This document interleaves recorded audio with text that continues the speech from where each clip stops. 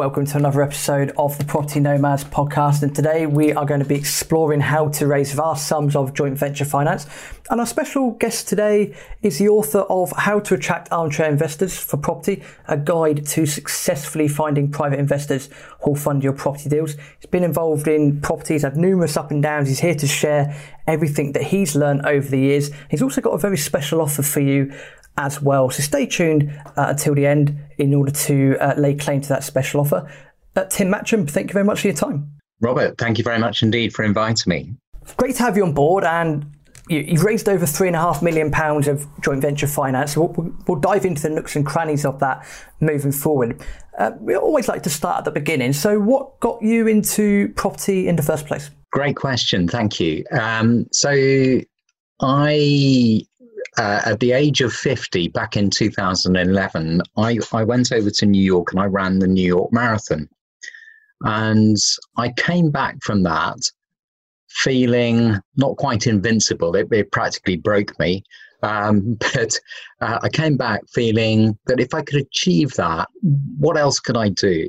And at the time, I was involved in horticulture and garden design. And I one thing led to another. I ended up at a property meeting and had my pension valued, and I realized that was only going to be capable of providing me with a pension of about £3,500 a year, and clearly that wasn't going to be enough, and I thought I had a pretty good chunk, and I saw property as being a way of being able to dig myself out of that hole rather than me digging a hole literally for the end of my days. So I guess the kick up the backside was that New York Marathon, and it's still etched very clearly in my mind pretty much every step of that tortuous 26.2 miles. Wow, that's fair play, number one, for completing that. The thought of even walking a marathon tires me out, let alone running it. So fair play to you on that. And going on to that property networking event, it was that point then when you realised that your pension just isn't worth as much as you thought, and you needed to do something about it. Does that sound about right? Yeah. So I was in a slightly financially challenged position. I'd had in a previous life, I was involved in the printing industry, and the printing industry underwent a massive change with the advent of the internet, and changed beyond all recognition in this country. And I fell out of love with it, and it fell out of love with me.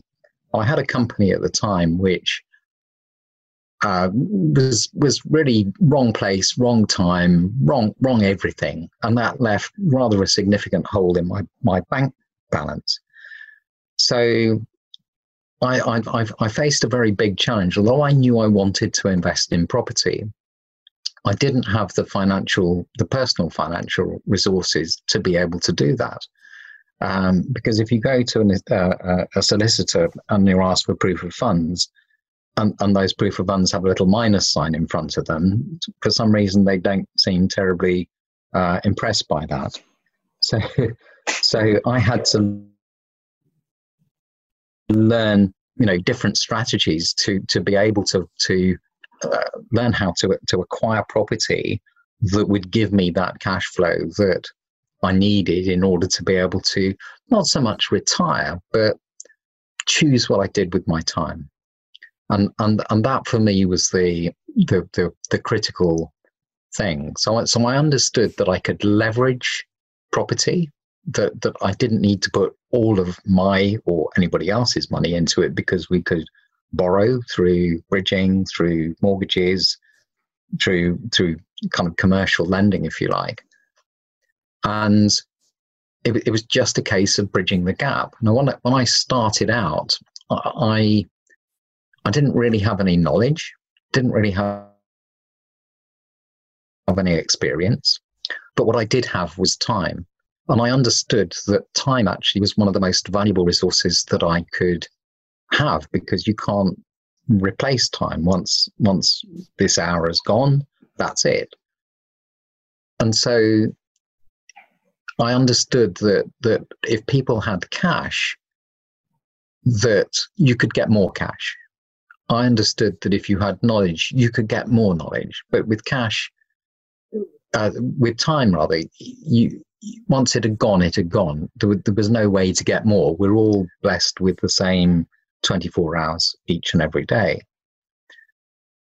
So I figured out that if I could, using my time, if I could connect people who had the cash with people who had the knowledge and the experience, then that was a match made in heaven. Because somebody with cash who hasn't got time or knowledge, the cash is, going to be sitting in a bank account earning precious little these days. And somebody with knowledge, but again, no time or no cash is equally useless. So I understood the value that I had to bring. And when I say I had no knowledge, when I first started investing in property, before I went along to these property networking meetings, I thought investing in property meant going along to an estate agent with a checkbook and saying, sell me a property. And by the way, once you've sold it to me, can you rent it out for me? I thought that's what the whole of what property investing was. And it wasn't until I started to educate myself that I understood that, in fact, there are thousands of different ways that you can invest in property. And so it was a case of finding a strategy that worked for me, given my personal situation, my scenario, and what I was looking to get out of property. So I started very much with the end in mind.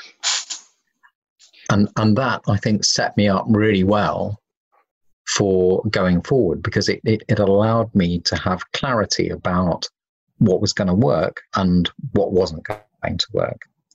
And a lot of people I talk to, I do a lot of mentoring now, a lot of people I talk to are looking only at the next 6 months, maybe the next year, the next deal. They haven't really got any sort of vision of what their future looks like. And frequently they're doing strategies that aren't necessarily the most appropriate to help them achieve what it is they want them to achieve. And so for me, having that clarity, that absolute clarity right at the outset was critical. Did I get it right first time though? No, absolutely not. I had what I choose to call learning experiences along the way. Call them challenges, problems, whatever you want to, but they were in a lot of circumstances very, very challenging, to the point where I was on the very brink of choosing whether or not to carry on with this life. And I couldn't quite at that time understand how it was possible for everybody else to do it and not for me to be able to do it.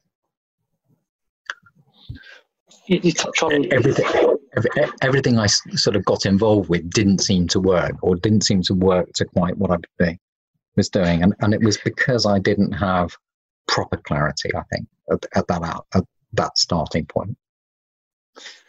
You touch on a couple of points that are going to resonate with a lot of people that are listening to this. Number one being starting with the end in mind.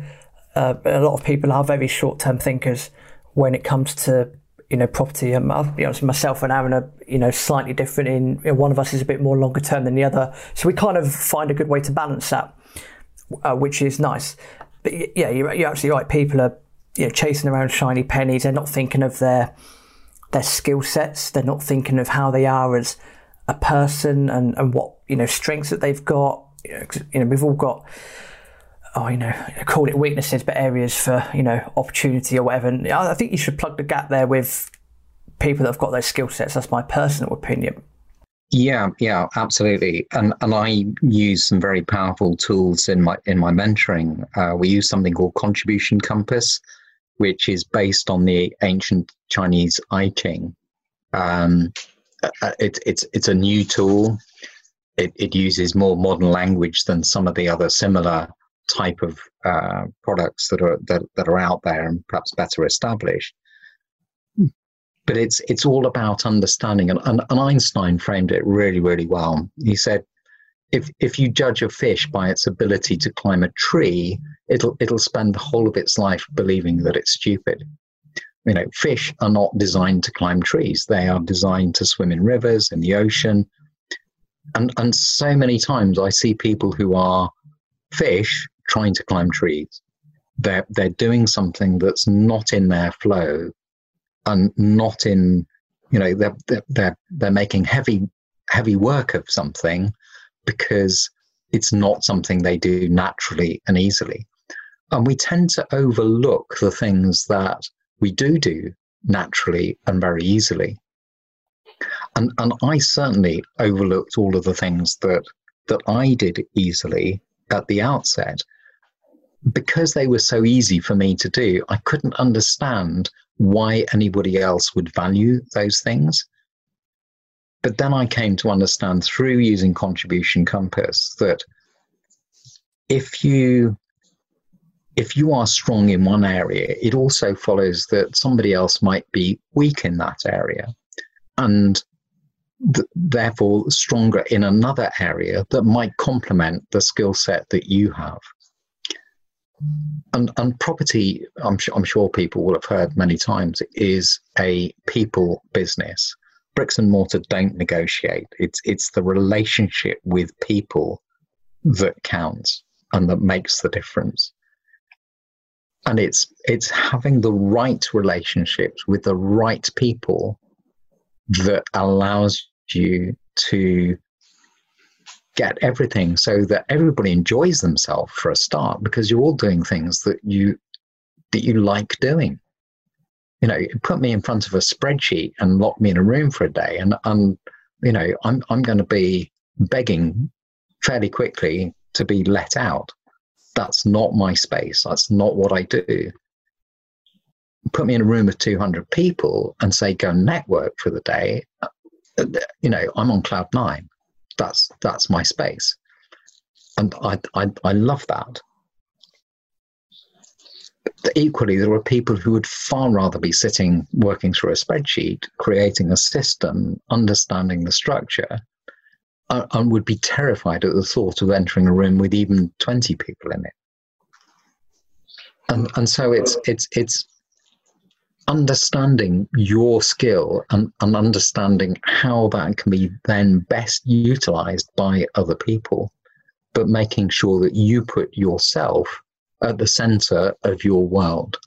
Unfortunately, the education system, certainly in this country, is geared towards helping other people achieve their goals. And in a way, I kind of get that from a country perspective. The companies that are out there obviously need workers in order to be able to produce goods, items, services, whatever it might be. So they need to be towing the company line, as it were. So you've got to have those kind of worker bees, if you like, within any organization, within any country.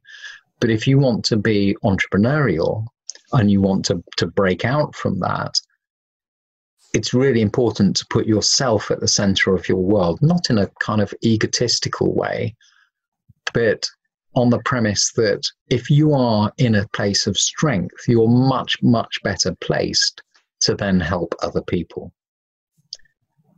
And it's like the aeroplane analogy when they say when they're going through the safety announcement to put the oxygen mask on yourself first before helping other people.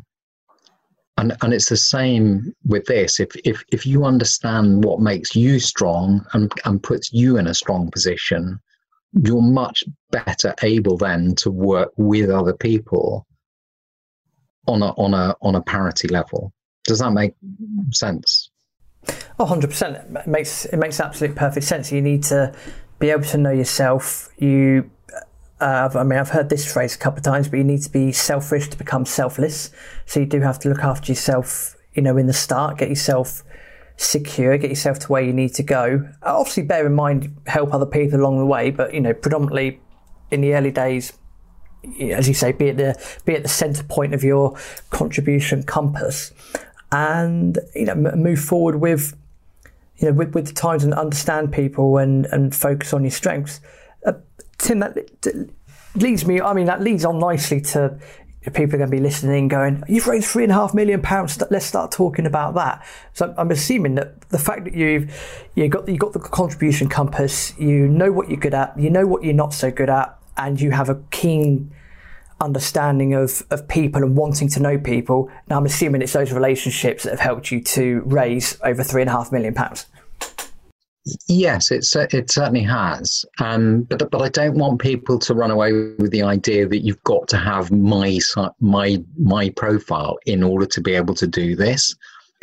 Everybody has their own particular strength, and it's a case of leveraging that strength against what it is you want to achieve. So it's finding how your particular strength and your flow can make this work for you. It doesn't follow that you have to have my profile in order to make this work for you. It's about having that clarity, and I take people through actually a 6-stage process to help people do that. And we start with purpose, and then we go on to looking at people, starting with ourselves, but also understanding the people that we want to work with. And we also need a really detailed analysis of the kind of projects that we're working with. And that way you'll actually attract people in, because those the first 3 Ps of my 6 Ps framework create what I call the story and are the beginnings of your brand. And it's what people buy into. I was at a big property convention in London just over a year ago, and the host stood up and he asked a very poignant question. And he said, all right, 2 scenarios. Scenario 1, it's a cracking good deal, all the numbers stack, but the person that's presenting it you don't like. You couldn't work with, you'd struggle with that relationship. Option 2, the numbers are a bit flaky. They're okay, but they're a little bit flaky, but you really have a good relationship or a good rapport with the person who's presented it. And he asked the audience, which was substantial, to show by standing up which of the 2 options they would go for. And out of the room, and I think there were about 1,500 people in the room, 6 people stood up for option 1. The rest stood up for option 2.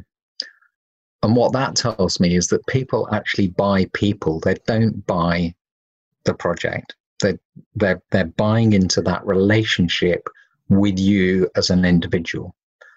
And so when I was raising all that money for a variety of different projects, it was about understanding what people wanted other than just that particular project. And when I talk to my investors, I'm not just talking to them about the property projects. I may be talking to them about where they've been on holiday, what their interests are, what hobbies they've got, where they live. I'm building a relationship with that person that goes way beyond a specific project. Yes, they need to know that the project's going to work. And the number one thing that any investor wants to know is, how am I going to get my money back? Above anything else, people think, fret about what interest rates they should offer and all this sort of stuff. And frankly, that's so secondary that it's almost, I won't say it's not important, but it's so secondary compared with making sure that you're able to get the money back to the investor. And we all know that in property, things can and do go wrong. There are risks associated with any investment, whether it's property, whether it's the stock market, whether it's, whatever it might be, there are risks associated with it. And the important thing to do is to understand what those risks are so that you've got half a chance of managing them. And it's the process of management of that will, if you like, build the trust of the people that you are looking to have invest with you. And that whole cycle builds with you giving value in the first instance. So, people are looking at creating fabulous brochures and stuff detailing all the that has a kind of a place, but again, that's secondary. They're more interested in how you tackle problems, how you manage the projects that you've got on. That's of far more interest and importance to an investor than the specific detail of a project. Of course, that has a place. Don't misunderstand me. The numbers have got to work, and you've got to make sure that the projects that you're doing are appropriate for working with an investor. It doesn't follow that just because you've got a deal that the project is going to be suitable for picking up the phone to an investor. It's understanding numbers in a way that will allow you to present it. But actually, it's the relationship that they build with you. And quite often, investors will kind of lurk. So they will observe what you're doing on social media, in networking meetings, and any opportunity they have for kind of connecting with you. That they'll build a kind of mental image of who you are, what you're doing, what your values are, the way that you behave, the way you respond to people. All of this, it builds a picture, and it's about delivering value in that space.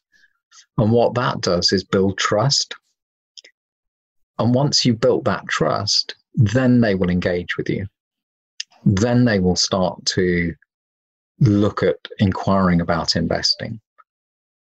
And bearing in mind, this is an opportunity for investors. The bank rate at the moment, I don't know the exact detail, but is it 0.1% or something crazy for money in a bank at the moment? The Bank of England rate, it's pitifully low. So 0.01% at the moment. I think that got changed recently at the time of recording. Yeah.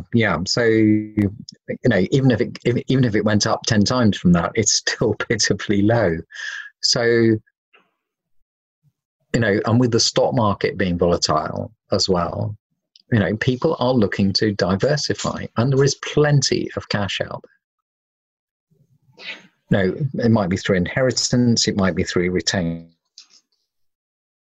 profits, it might be through SaaS pension funds, it might, there's all sorts of different sources of cash available out there. It might be savings, all sorts of different sources of cash.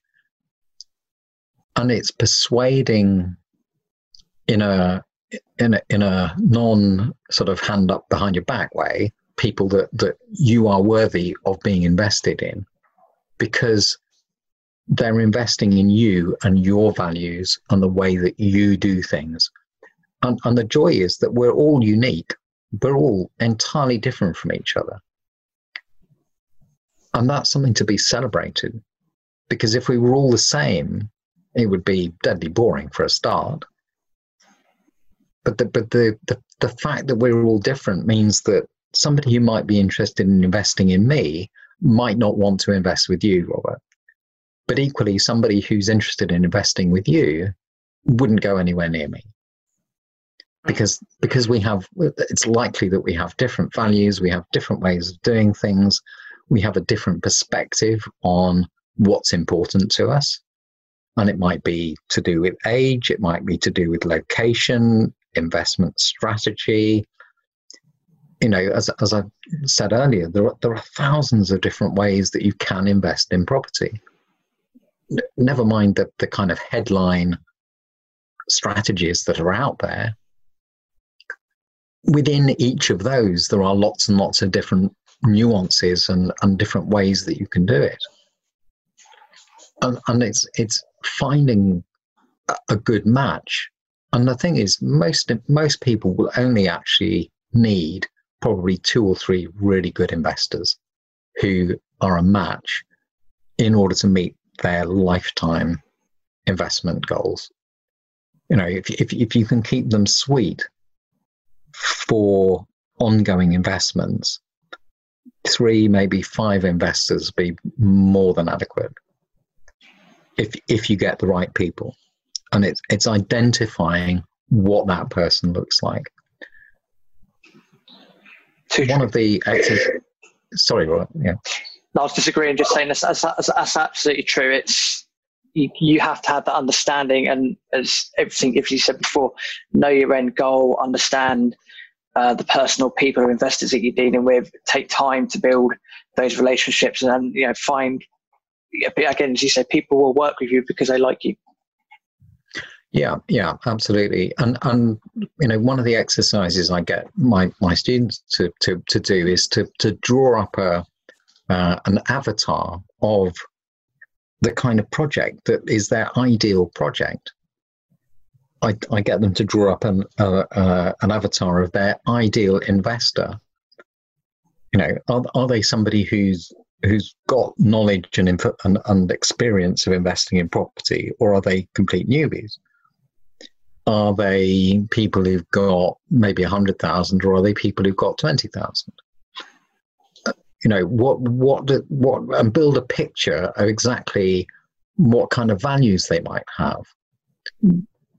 Whether they want a hands-on experience or whether they're happy to be completely hands-free.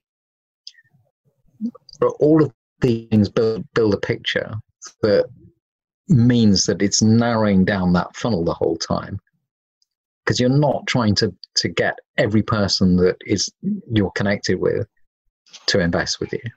You just want the right people. Yeah. And actually by kind of niching it in a way, it gives you a much, much better chance of doing that rather than seeing everybody as a potential investor.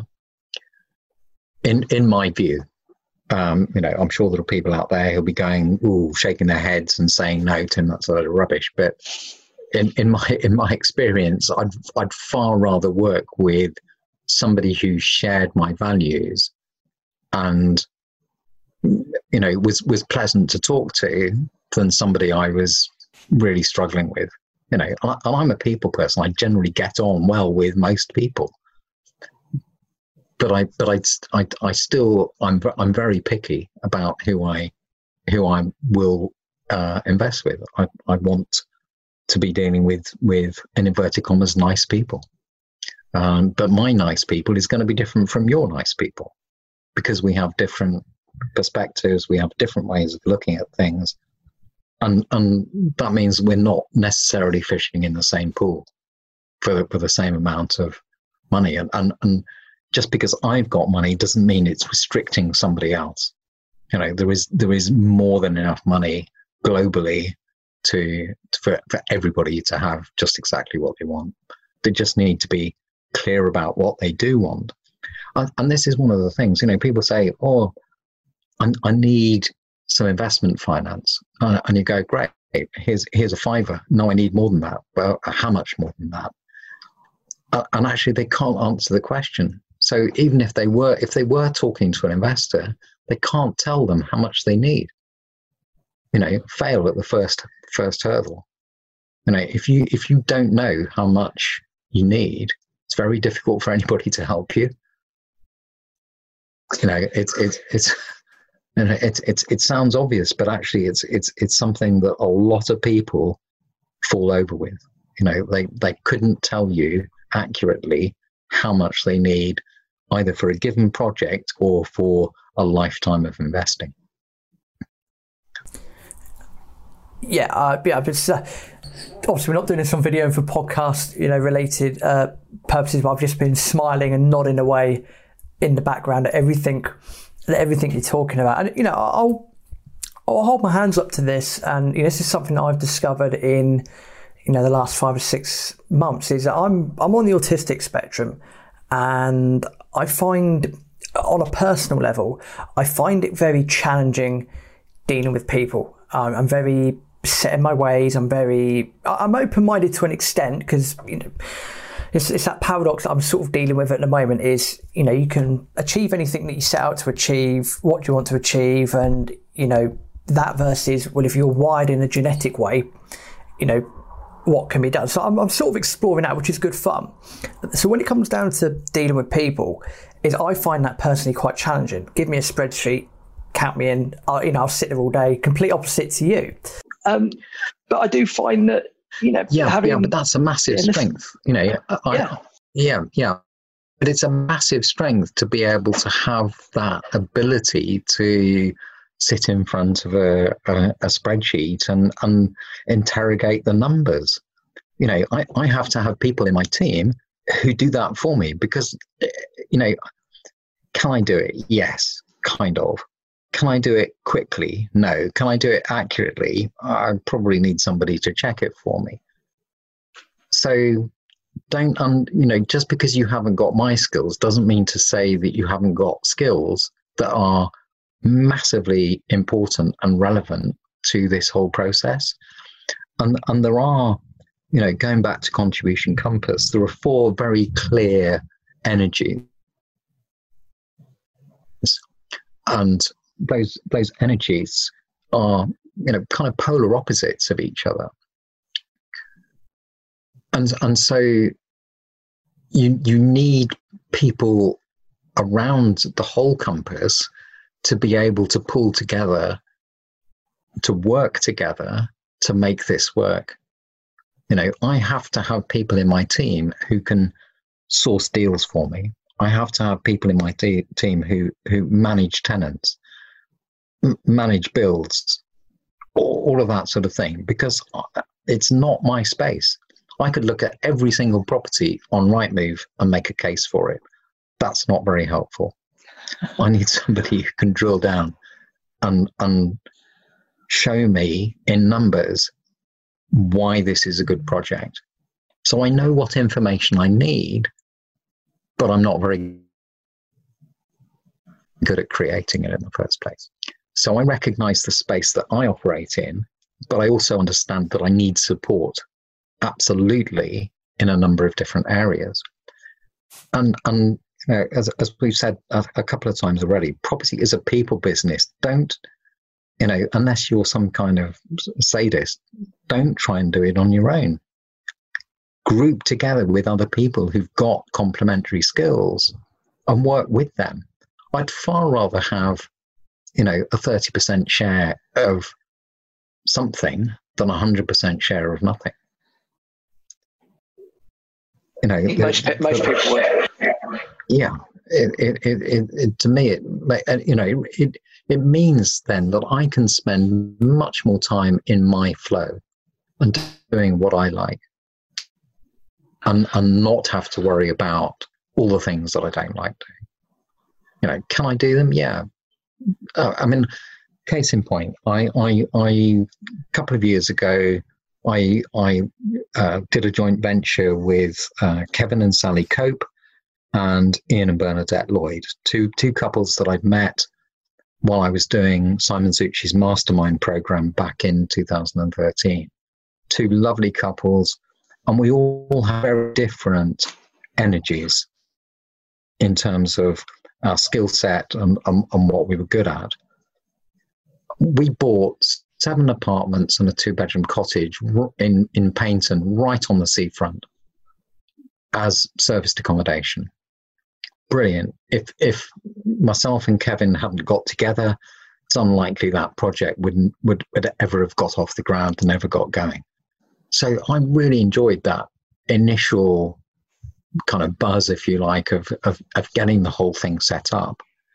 But of course, once it's been set up, we then need to systemize it. We need to introduce processes. We need to analyze the data. We need to do, guest management and stuff, because it becomes very much a hospitality business rather than a property business. And I found that I was spending so much time out of my flow that it was uncomfortable, it was stressful, and I wasn't being fulfilled in that particular joint venture. I love the people, and I'd go back and I'd do more work with them if an appropriate opportunity rose its head at some point in the future. But that particular project wasn't right for me to stay in because it was just draining my energy. I was getting super stressed about, in inverted commas, stupid little things, but it wasn't my flow. So we engineered an exit, and very amicably, I reversed out of that particular business. Because it wasn't serving me, and it wasn't serving them either. And when it was that conscious awareness of who we were, what our strengths were, that allowed us to do that completely amicably and without stress. And I think both parties were immediately relieved once that had happened. Bit you mentioned there about being stressed and uncomfortable. Other people, and again, everyone's got their own different views of property, which is why I think all of us love property, because as long as you do it ethically, there's no right or wrong way. Do it how it works for you. But few people might look at that or listen to that and go, well, you're stressed, you're uncomfortable, but sometimes you've got to make yourself uncomfortable to push yourself. Would you agree with that, or would you completely disagree with that and say you have to be in flow, you have to know yourself, you have to know your values and stick with that? So that's a great question. There's no right or wrong answer really with it. My take on it is that yes, you need to push yourself. Because if you don't push yourself, and 99% of the population stay within their comfort zone their entire life, and they never break out of that. And as a result, they never achieve anything. You as you go out of that comfort zone, you go into the growth zone. And if you're not growing, you're dying. You're contracting, you're shrinking. So it's really important to be in that growth zone and push yourself. But I think you can choose to push yourself in a way that allows you to grow without taking you into the next layer out, which is the shock zone. And I've spent way too much time in the shock zone, which is seriously bad for your health. So there's a balance there between stretching yourself in the right direction, and if you pull a rubber band, for example, you pull it to a point and it goes back to where it was. But if you pull it too far, it breaks because it's gone beyond its capability.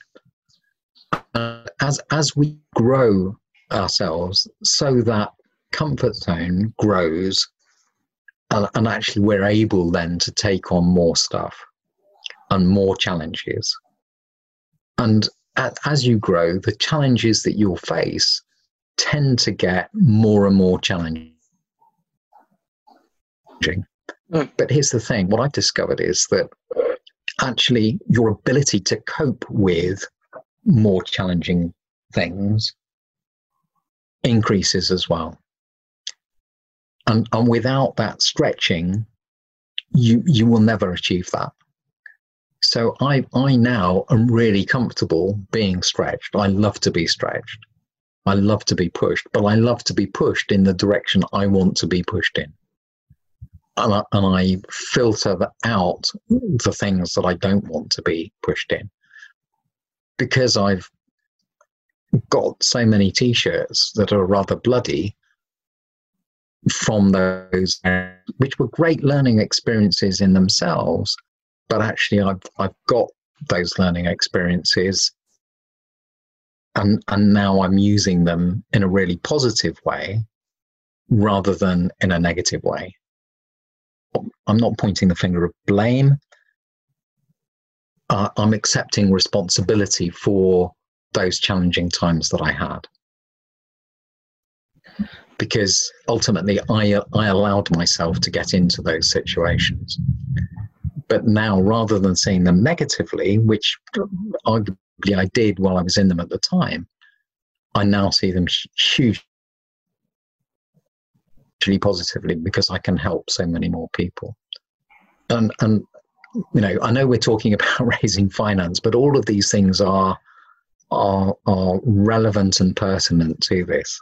It's, you know, having an understanding yourself and your strengths and how you can add value is massively important when you're sharing that with the wider world. That is what people will buy into, is your strengths. And so often we overlook our strengths because we don't value them. You know, how many times has somebody said, well, you know, Robert, you're amazing at doing that, and you kind of shrugged it off because you did it so easily, you didn't give it a second thought. And you know, I've been massively guilty of that in the past. And you know, before I understood the value that I could bring to others, I was giving it away so freely that actually nobody was really valuing it because I didn't. And it's having that conscious awareness of where and how you as an individual add value. Because if you get that, then people will buy into that. Because ultimately you'll be able to solve their problems through the value that you add. And one of the stories that I mean, you kindly mentioned my book at the outset. One of the stories that I tell in that book is about attracting butterflies, and I'll kind of give a quick synopsis of that.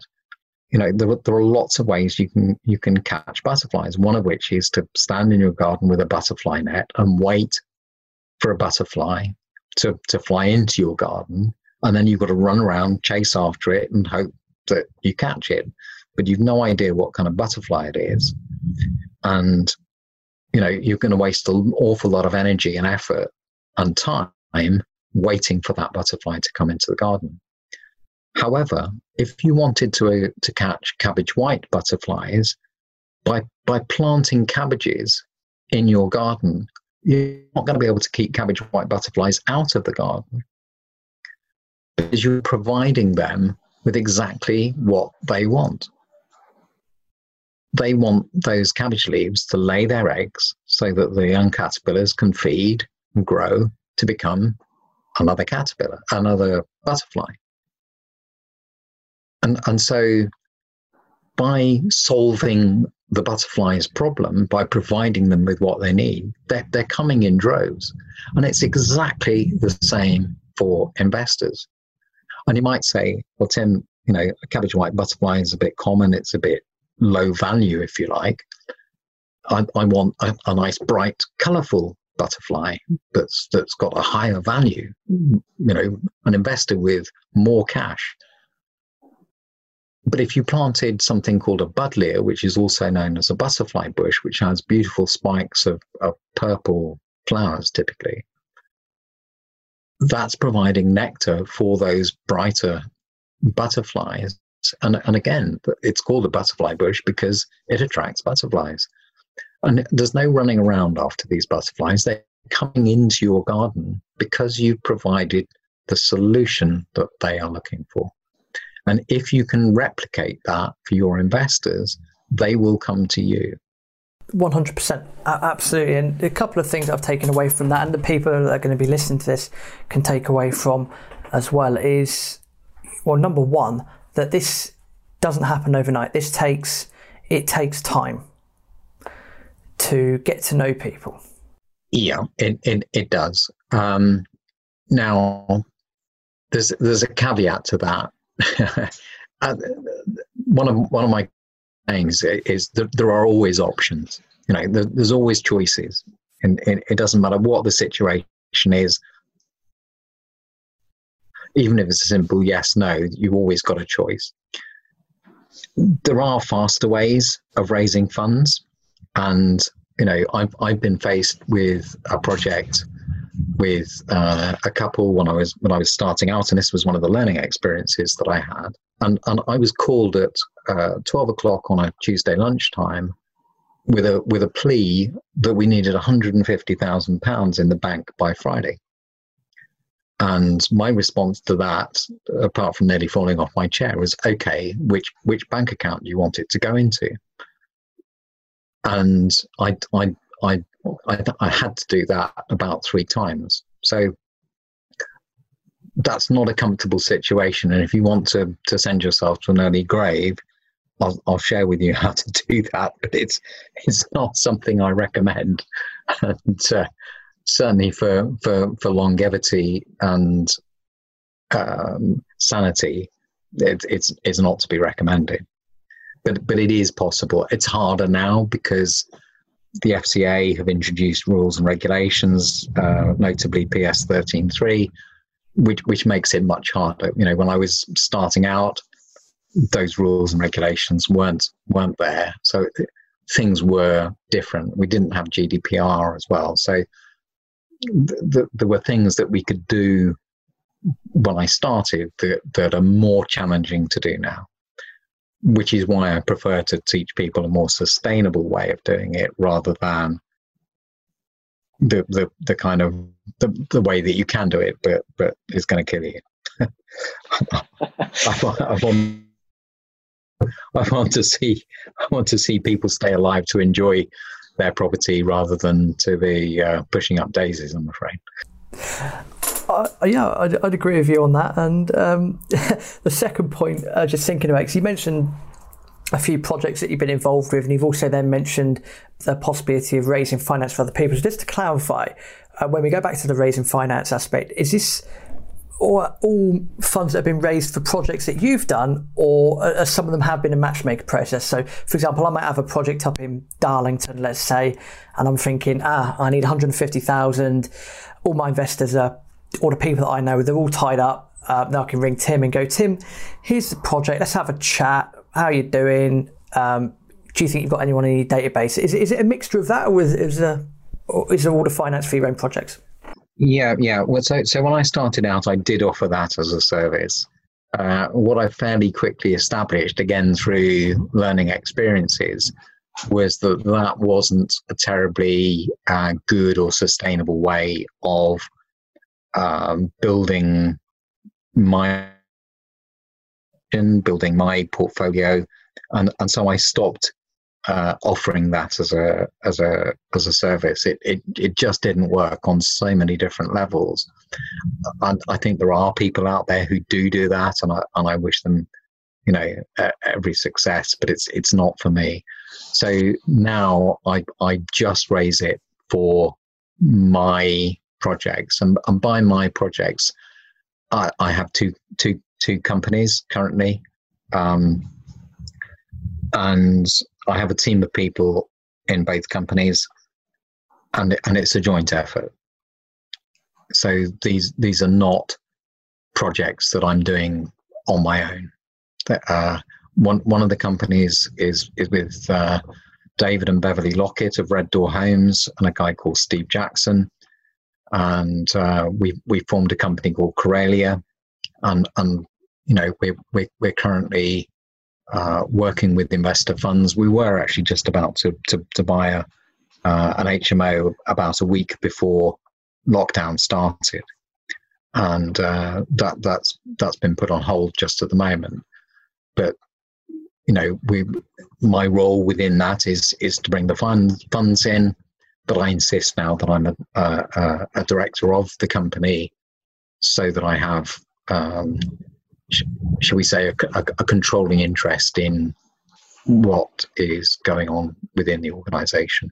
So although I'm not a detailed person myself, I surround myself with people who are So David's an accountant by profession, and Bev is a business advisor. In fact, they've actually just launched a book themselves today. So, these are successful people that I have paired up with, if you like, because we share very similar values. I actually mentored them in their early days, so I've got a very clear vision of who they are, where they've come from, and how they've got to where they are. So I'm very comfortable in working with them. I've got another company in Bristol working with Dan Brown from Habibo Homes, and again, he's somebody whose values that I respect, and we work well together. And Dan has his roles, I have my role within that. We're actually looking also at forming another company which will look at doing developments, and that's still very much in the planning phase. But it's raising money for my own projects that I have a control, not the controlling, but a controlling interest in. And that just gives me protection, and it gives me a closeness that means that I can keep the relationships going with the investors while we're doing those projects. And that's imperative. And again, it ties in with everything that you've mentioned so far. Is nurture the relationships, know who you are, know your strengths, know your flow, take time to talk to people, find out what they want, and again, going back to that contribution compass, put in all the pieces of the puzzle together, and you'll end up with, 9 times out of 10, you'll end up with great success. And I think that's important for people if people are going to take away a key thing from this episode, is exactly that. It doesn't matter whether you've been doing this for 5 years, 10 years, or whether you've just started, that there's a lot of finance out there. There's just tons of it. There's loads and loads and loads of it. And a lot of it will come down, your network is your net worth, basically. Just summarise it in like that. That's the easiest way to summarise it. Yes, and it's important to understand that it's not just your network, it's leveraging that network. So it's, I've raised hundreds of thousands of pounds from people who are, should we call them, in my second tier network. So contacts of mine.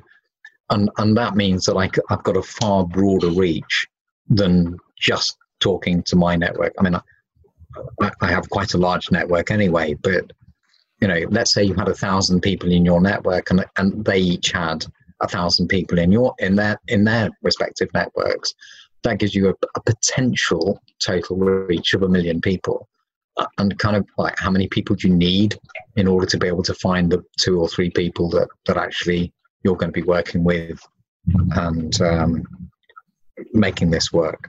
Perfect. I think that sounds like a very good place to sort of quickly sum up. And just a massive thank you for your time, Tim. I think it's been really informative. It's been really useful. I've certainly learned a lot from listening to you. I mentioned at the start that you got a special offer for people listening to this podcast. So the floor is all yours. What is that? Yeah, thank you very much. Yeah, so I have recently launched an online course called Property Ambition. What we're going to do is we're going to put the link for that, because we're creating a special link for listeners of Robert's podcast, so that you will get a discount from the list price of £150 off the retail price of that course. So it'll be marked down from £750 to whatever £150 is off that, £600. So actually it's £599, I think, for listeners to this podcast. So we'll put the link in the show notes, and if you would like to connect with me, I am easily to find on LinkedIn, and I'm sure as well there'll be a connection. There aren't too many Tim Matchams around, so I'm fairly easy to find and track down. But if you'd like to know more about the course, do by all means get in touch. Happy to talk through. And it's designed around helping you to raise your first investment finance, and you'll have access to me in a monthly Q&A webinar, as well as the modules on the course. And we're adding bonus materials all the time. Just recorded in the last week an extensive interview with my mortgage broker, talking about the different kinds of finance that are available for investing in property, which is massive value. There were some tips in there that would save more than the investment for the course, just in that one interview. So looking at delivering value with integrity the whole time. And my greatest wish is that I can help people become more successful than I am by adding my knowledge to theirs and taking that and making a massive success. And if I can be instrumental in helping them succeed, that for me is what drives me, is what gets me out of bed. And if you look on my website, you'll see a string of testimonials from people who I've been able to, in their words, transform their lives. And that gets me in the heart every time. Words can't really explain the way that I've been able to help a lot of people. So my dearest wish is that I can help more people. I think that's something that resonates with both of us, Tim, to be perfectly honest. So thank you for that kind special offer. As you said, the link will be in the show notes along with your contact details as well. So again, go and take advantage of that now and learn from someone that's raised a plethora of finance and help to propel yourself in your property investing journey. Tim, just again a massive thank you for you. Let me get my words out of my mouth. Tim, just a massive thank you for your time, and I wish you all the best moving forward. Yeah, Robert, thank you so much for inviting me. It's been a pleasure. Really enjoyed it, and I hope that your listeners have got some value. And as I say, do connect if I can help in any way. I'd be delighted to explore what that looks like. Thank you once again. Perfect. Cheers, Tim.